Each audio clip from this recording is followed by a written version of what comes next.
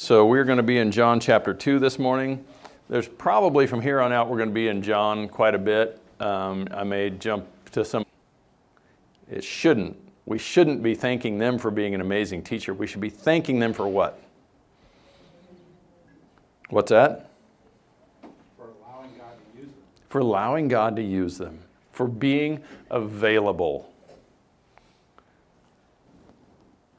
Who's teaching the word? Somebody's standing there speaking, but is God speaking? Because if God's not speaking, what's the benefit? What can we do on our own? Nothing. We can maybe, and there are plenty of people who do this, we can maybe fill a big church, a big auditorium, a big whatever with a lot of people because we say things that people like. What's the benefit? Not benefit for eternity. When you tell stories of how God has been at work through you, who do you give the glory to?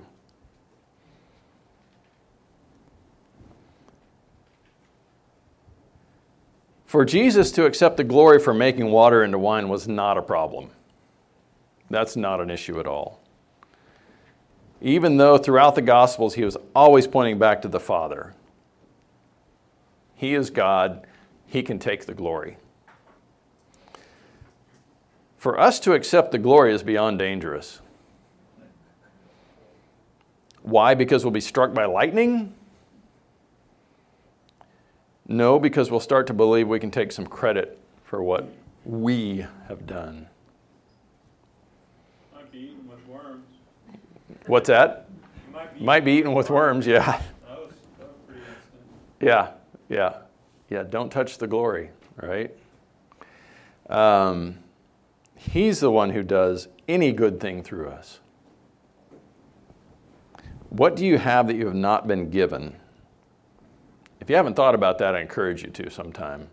Just think about, well, actually, I've got, no, I don't, he gave me that. Well, I've got, no, that all came from him. You know, you get down to the very base. There's nothing that I can claim that I have, even the breath in my lungs, that he has not given me. So I can't claim anything.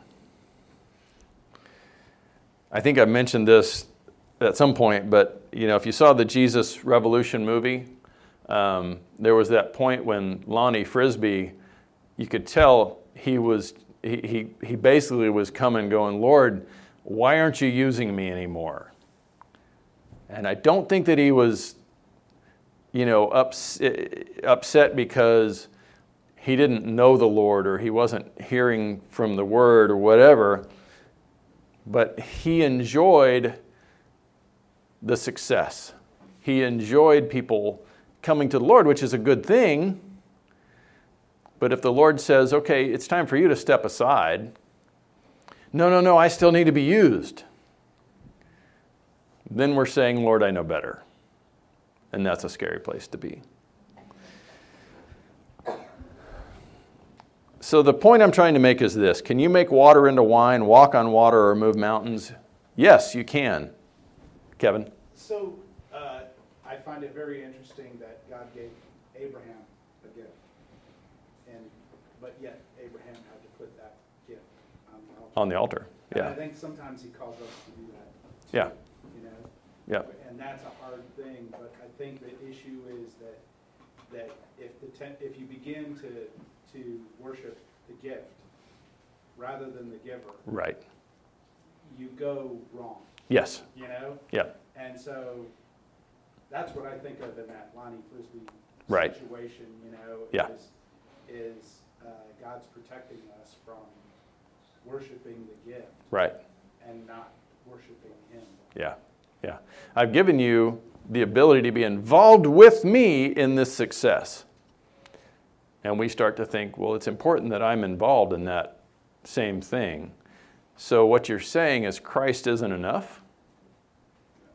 No, he's not enough. I need to feel significant by being involved in this work. Christ makes you significant.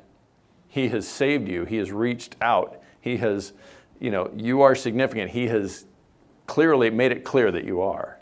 And that had to be very confusing for Abraham. Right. And but he had to trust God in that. Right. To do that.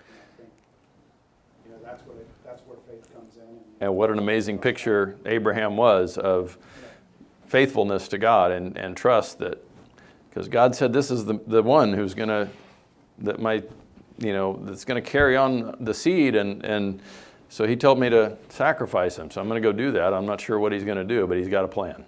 Yeah.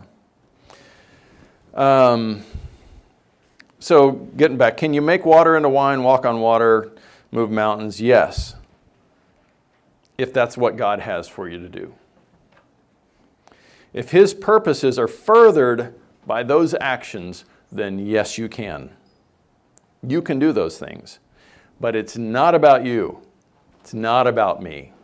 And as soon as I make it about me, I've already failed. So Jesus performs a sign, a miracle. What was the result? There in verse 11, it says he manifested his glory and his disciples believed in him. What is our response when Jesus does miraculous things and uses another human being? Did we focus on that person or did we focus on the Lord? We are tempted to focus on the person. We are tempted to say, look at what amazing things that person is doing. Rather than saying, look at the amazing things. Isn't it a miracle that God is using a human being, a frail person, to accomplish what he's after, to accomplish his purposes? Are we ever tempted to follow a man rather than Jesus? We are. Again, I didn't think Charlie was going to be here today. If Charlie was hit by a bus tomorrow, how many people would stop coming to Bernie Bible Church and look for another church? And not really look for another church, but look for another Charlie.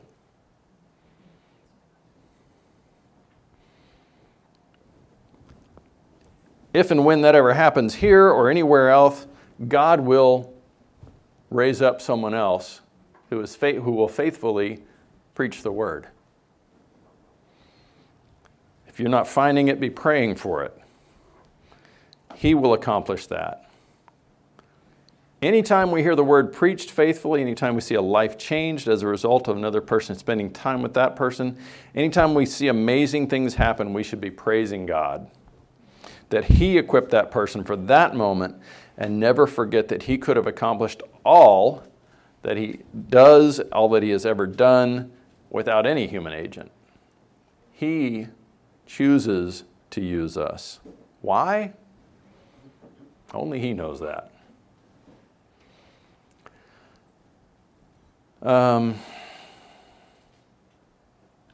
So I would just encourage you, when you see those who seem to be being used by the Lord, I really think the most we can say to them is not thank you for doing such amazing things, but rather thank you for being available for the Lord to work through you. I think that's already been said. Thank you for showing up, for saying yes when you probably would have preferred to say no. So just in conclusion, in the last couple minutes, do you believe your compassion outweighs God's? Do you think your distaste for sin is greater than his? Do you think sometimes he's too patient or perhaps not patient enough with others? Are you ever frustrated that God doesn't seem to be using you the way you think he should or the way you want to be? You lump of clay, who are you to say to the potter, this is what you should be doing? Do you sometimes feel like he is wasting your best talents and abilities? Is it possible that you have too much confidence in your own abilities in some areas for him to be able to use you? We forget that sometimes. We go, Lord, you've gifted me with this thing, and I'm really good at it. Yep, you've gotten really good at it. I need to use you in a totally different way, something totally different. Because now you're thinking too much that you've got it figured out. I sometimes think the opposite, though. Yeah? Go ahead. Asking me to do something I feel totally inadequate to do. That's when he's talking to you. That's when he's saying, this is what I want you to do. When you feel completely inadequate, he's like, yes, this is perfect. Because go back to that statement. If he's using you, it means he couldn't find anybody less qualified. Because you are the one who's that he can work through most easily. Put it that way. Kevin, you were going to say something. I wasn't going to say something, but I will. Oswald Chambers talks about the false humility of saying, "Oh God, I'm no saint," Right. or I'm not this or that. Right. And that's also Pride. pride because it underestimates what God can do. Right. So yes, you need to be humble. Yes, Right. you need to say, "Hey, I can't believe God would ask me to do this thing," but don't underestimate God either. Right. He can do anything with anybody he wants. Right. Our flesh can find 100 different ways to manipulate the situation regardless, one way or the other. Our flesh is really good at making sure it gets elevated and one way or the other. So I had a little bit more, but it's basically the same stuff, so I'm going to stop there. We're basically out of time, but if anybody's got any last thing, any last questions, thoughts? All right. Yep. One thing, I Yeah. find it interesting that this starts with on the third day. Yeah. That's interesting to me. and Yeah. it's Jesus being glorified. Right. And the story right before this is the baptism. Right. And I find that interesting. Yeah. Agreed. Yeah.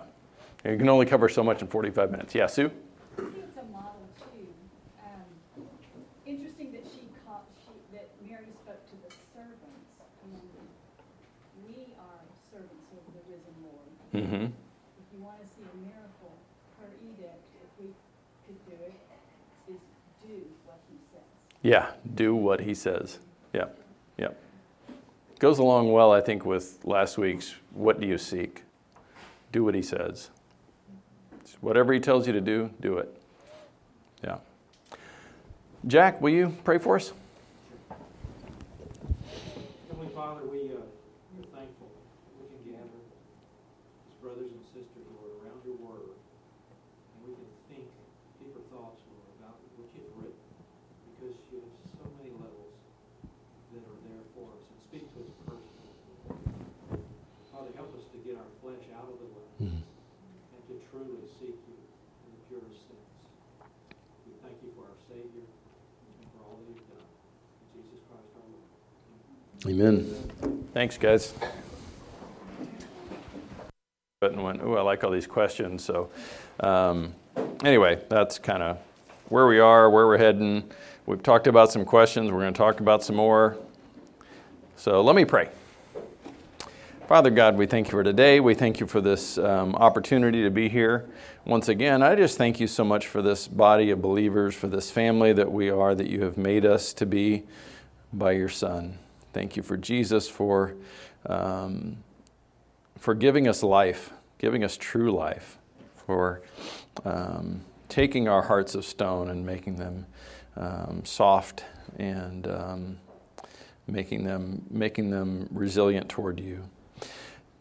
Thank you for this time. We do ask that you would be the one to guide us. I pray that you would use the feeble words that I have to your glory and to the enrichment of each one here. We praise you and thank you in Jesus' name. Amen. All right, so John chapter 2, I'm going to read the first 11 verses. On the third day, there was a wedding in Cana of Galilee, and the mother of Jesus was there, and both Jesus and his disciples were invited to the wedding. When the wine ran out, the mother of Jesus said to him, "They have no wine."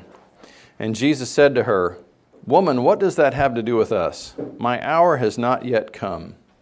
His mother said to the servants, "Whatever he says to you, do it." Now there were 6 stone water pots set there for the Jewish custom of purification, containing 20 or 30 gallons each. Jesus said to them, "Fill the water pots with water." So they filled them up to the brim, and he said to them, "Draw some out now and take it to the headwaiter." So they took it to him. When the headwaiter tasted the water which would become wine, and did not know where it came from, but the servants who had drawn the water knew, the headwaiter called the bridegroom, and said to him, "Every man serves the good wine first, and when the people have drunk freely, then he serves the poorer wine. But you have kept the good wine until now." This beginning of his signs Jesus did in Cana of Galilee, and manifested his glory, and his disciples believed in him. So typically what I have heard when I've heard this taught, we tend to hear that Mary was probably helping out at the wedding. Maybe this was a family member, and she's there helping, that kind of thing. And that's a possibility. I just want to throw out another possibility. It doesn't really change a whole lot, but it just kind of changed my thinking about it a little bit. It might change yours a little bit too. It's not anything earth-shattering, not changing any doctrines, but it's just another way to look at this passage. So I want to start out by, let's talk about Mary for a bit. We've talked about Mary some, as we've talked about some of these questions. But how old would Mary be by now? So if Jesus is starting his ministry at 30, she's probably mid to late 40s, right? Probably mid 40s. So what else do we assume about where she's at in life?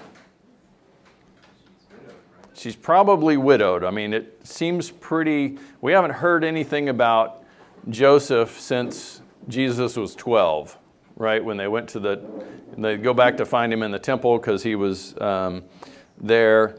That's the last time we hear anything about Joseph. Now it's 18 years later. And so now she is almost certainly a widow. How is she seen? What's her reputation?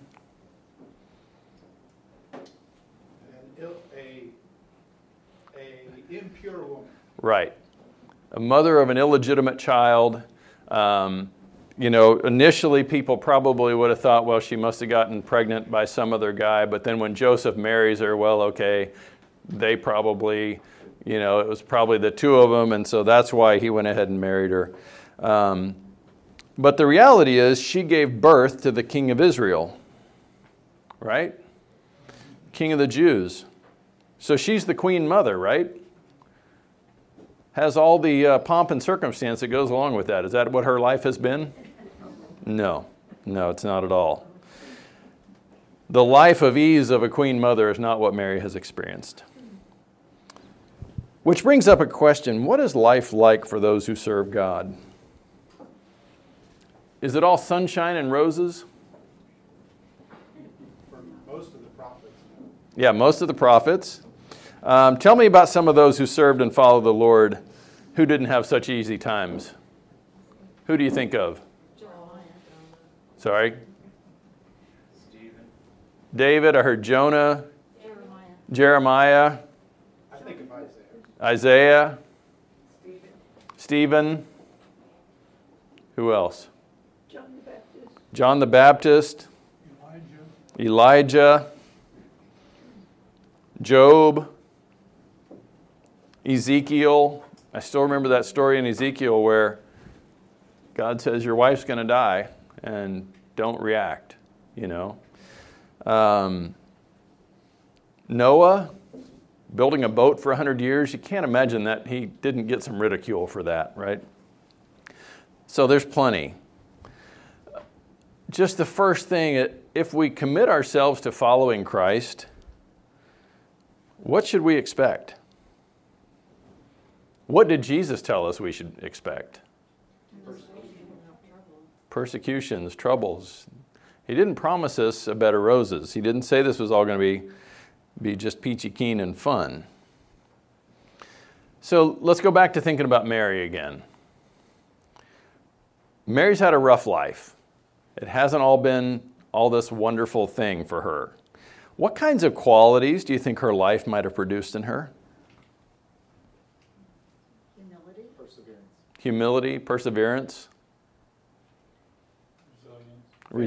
resilience, faith. Anything else? Commitment.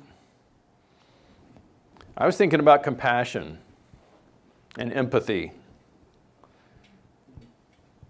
Trust in the Lord. Do you imagine Mary got invited to all the best parties? I don't think so. Now the text here, and this is where I'm going to depart a little bit from the normal maybe. The text simply says Mary was at the wedding. It doesn't say if she was a guest. It doesn't say what her capacity was. She was there. But it does say Jesus and his disciples were invited. And I'm going to go ahead and make the supposition that Mary was a guest at the wedding along with Jesus and his disciples. So it says she's there. It doesn't say what capacity she's there. Clearly she knows someone there, it would seem. The reason I bring this up is as I was thinking about this, I can absolutely imagine my mom in a similar situation. When I was a teenager, my mom volunteered me for all kinds of stuff that I was like, really? Did I really need to do that? But she would see somebody that had a need that she couldn't meet. Somebody that just needed a strong back and a weak mind, you know? And yeah, my son can help you with that, right? She didn't volunteer me for things that she was capable of doing herself. It was the things that were beyond her. She would say, Jeff can go help you with that, right? Jeff, would you mind going? She would say it in a nice way, but clearly I didn't have a lot of choice. Yeah, do I want to look like a total jerk? Right, no. So I can totally picture my mom being a guest at this wedding, seeing the consternation on the faces of the servants and the head waiter, recognizing something's wrong, seeing them looking at whatever the wine was in and going, what do we do? And out of compassion, asking herself, what can I do to help? And maybe not even asking, what can I do to help, but instead just thinking, they need help. And it comes from a heart of compassion. Someone needs to do something. And the next thought is likely, what are my resources? I don't have wine. I don't have money. She came from Nazareth. She's poor, right? Mary, having no sufficient resources of her own, maybe just expresses an observation and demonstrates her concern for the embarrassment that will be coming for this groom and his family. Knowing that running out of wine at a wedding was a major social faux pas. We've all heard that. We've all heard in this story when it's talked about, this was a big deal. You don't just run out of wine and then like, oh, I'm going to run down to 7-Eleven and get another, box of wine. Now, this was a big deal. And this is a woman who knows what it's like to be on the outside of polite society. So I think she's full of compassion. Her heart breaks for what these people are about to endure because of the situation, because she knows what it's like to endure these things. So again, as I've heard this before, perhaps these folks were poor and they spent everything they had on the wine already, and this is all they had, and more people showed up than they expected, whatever. I thought perhaps the patron of the family was stingy and a jerk and didn't care about the consequences, but Mary knew that his wife would pay the penalty for this in society. And maybe it was just poor planning. So whatever the situation, I believe Mary had a concern and a compassion that were bred from being considered an outcast. She had true compassion. So now she expresses this concern, and Jesus is there with her, and he responds in verse 4, "Woman, what does that have to do with me? My hour has not yet come." So what do you think about that response? Was it disrespectful? It sounds like it to us. In America, if I said that to my wife, if I had said that to my mom, woman, that's the way we'd expect it to come out, right? It would not be taken well, right? Yeah, just being clear. Thank you, woman. No.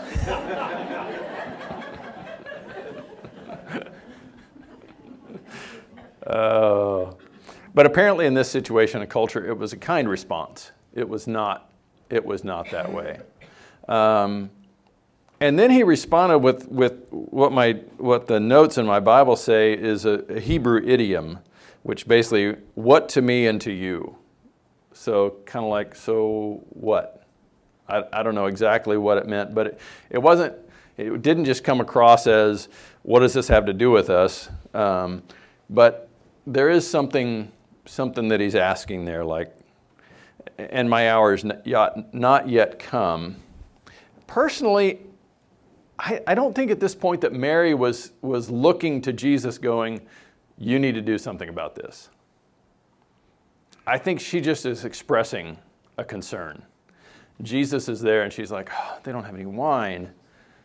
And he goes, so what's this got to do with us? My time hadn't come yet. And she's like, oh, wait, who's here with me?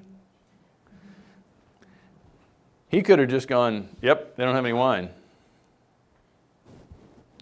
Okay, well, they should have planned better, right?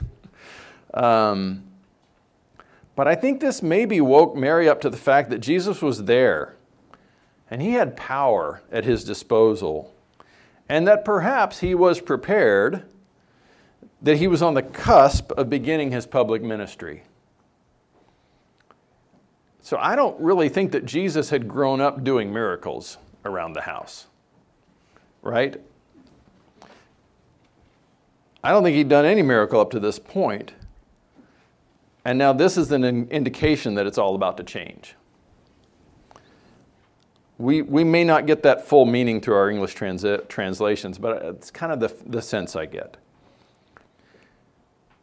But I think maybe Mary didn't say something to Jesus because she thought he would step in and make water into wine, but she was simply expressing her heartache. Then when Jesus responds as he does, it's a signal to her that he may actually be prepared to step in. So now that Mary's awakened to this idea that maybe Jesus is going to act, she says to the servants who are there, do whatever he tells you to do. Is this presumptuous on her part? Is it presumptuous of her to turn to the servants and say, whatever he tells you to do, do it? I don't think so, because she didn't say, all right, Jesus, you need to do something. Jesus could have walked away and told them nothing. Was she demanding something of him? Was she demanding that he do anything? I don't think she was. I think she's just going, if he wants to do something, he can. So if he tells you to do something, do it. Why do you think she would assume that Jesus might do anything at all? But she knew her son, and she knew if she had compassion, she knew he probably had 100% more. Yeah. She just understood who he was. Yeah. Yeah, she knew her son. She knew the compassion he had. She'd seen it. She hadn't seen the miracles at work yet, because he hadn't done them yet. But something in his answer says to her, yeah, the time may be right. And she goes, he is full of compassion. If he's full of compassion and he's ready to do something, yeah, whatever he says to do it, right? And just like you said, she knew his compassion exceeded her own. She knew her heart was breaking for these people, and she knew his compassion was greater. Are there any lessons for us right there?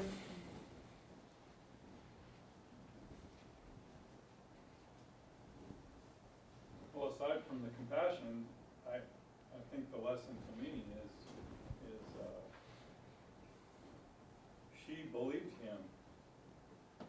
who he was. Mm-hmm. You know, she had seen miracles, so to speak, with the birth of Right. or the conception of him, Yeah. and believing that he could do what she's asking him to do. Right. And so I need to be that way. Yeah. He said that I will complete the good work that I've started in you. I need to believe that. Yeah. When I look at myself and I say, well, I haven't changed much. Right. Right. When I see a problem that I don't have the solution for, what do I do with it? Bring it to Jesus. What's that? Bring it to Jesus. Yeah. Bring it to Jesus. Kevin? It's interesting to me that she doesn't necessarily know what he's going to do. No, she has no idea what he's going to do. Right. To do anything. Right. She just says, do whatever he tells you. Right. You know, so she doesn't bring a solution. No. You know, she brings. She leaves it she says, completely "Hey, in his hands. Yeah. Yeah, whatever he tells you to do. Mavis, I'm reminded of the verse that said, whenever it's in your power to do what is good, do it. yeah. Yeah. I'm trying to find it. Yeah. I just read it. Right. And Yeah. also honor your father and your mother. Right. Right. And the things that are beyond us, which ultimately, what do we have the power to do? Apart from him, what can we do? Nothing. Mary saw a need that was beyond herself, her ability, and her resources. She had a heart of compassion. Her heart was breaking for somebody she cared about. She knew she didn't have the resources to deal with it.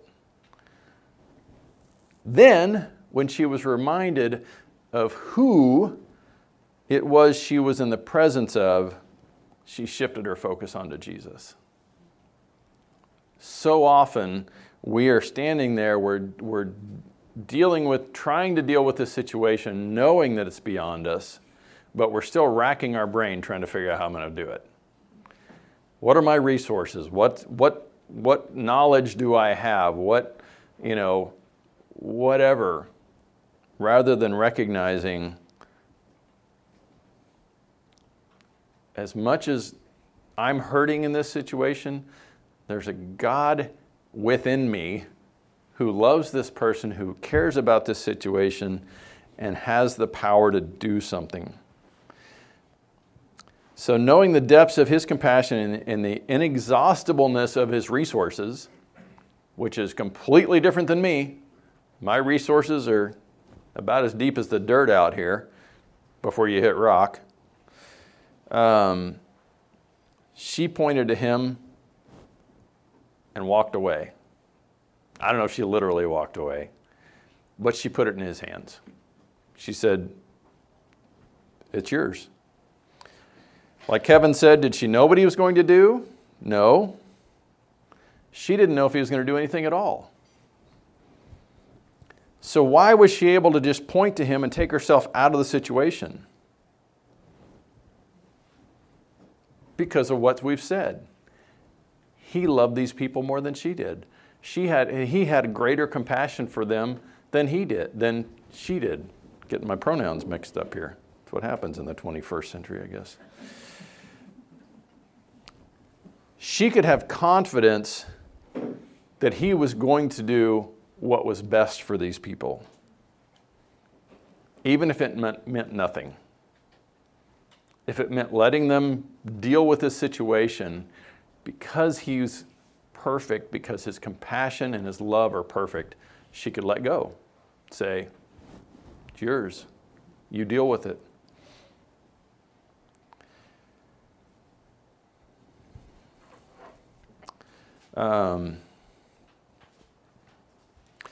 Do you ever feel like maybe you're more loving than God is? Do you ever feel like God's being too harsh with someone? Who knows their heart? Who knows what's going on in their heart? We think we know what's going on in their heart. We decide we know what's going on in their heart. We make up a whole scenario about what's going on in their heart, but only He knows what's in their heart. And He loves them more.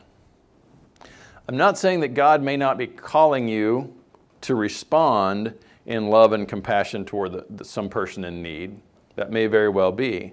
But if he keeps putting up roadblocks, he's doing so for a reason.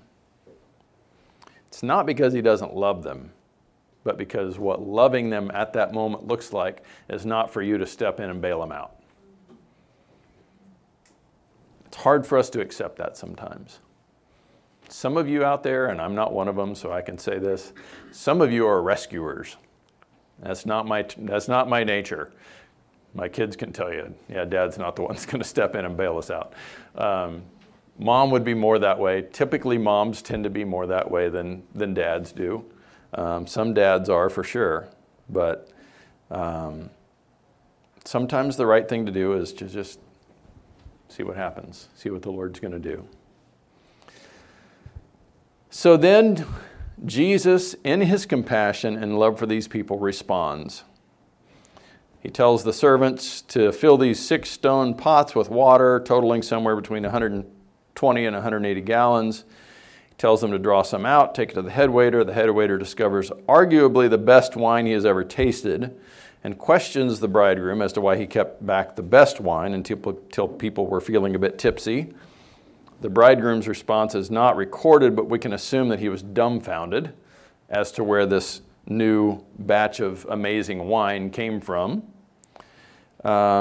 He's grateful but clueless as to how this happened. So why didn't Jesus just make some average quality wine? He never does things halfway. He doesn't. Yeah. Yeah. It's an absurd question, isn't it? He does things perfectly. He does all things well. When he healed people, was it a 90% healing? When he cast demons out, did he cast out like 85% of the demons? No, I'm always blown away by his healings because you look at him, we're in the 21st century. We're in the age of medicine and all this amazing stuff we can do. And somebody gets a knee replacement, or they get, whatever. They were unable to walk for a while, and it takes months of rehab to try to get back to where they were. And some people never even get back all the way to where they were. Somebody who's never walked before, Jesus heals them, and they're out running a marathon immediately, it's crazy. What he does not just well, he does perfectly. Who made the wine? Did Jesus make the wine? So again, my assumption is Jesus is filled with the Holy Spirit like no one on earth has been. Now, we're all filled the same. I don't mean to make it sound that way. He was filled with no sin nature. So he was completely available to the Spirit. But ultimately, he's not the one who made the wine. God is. He was trusting in the Lord's ability to do through him what the Lord wanted to do.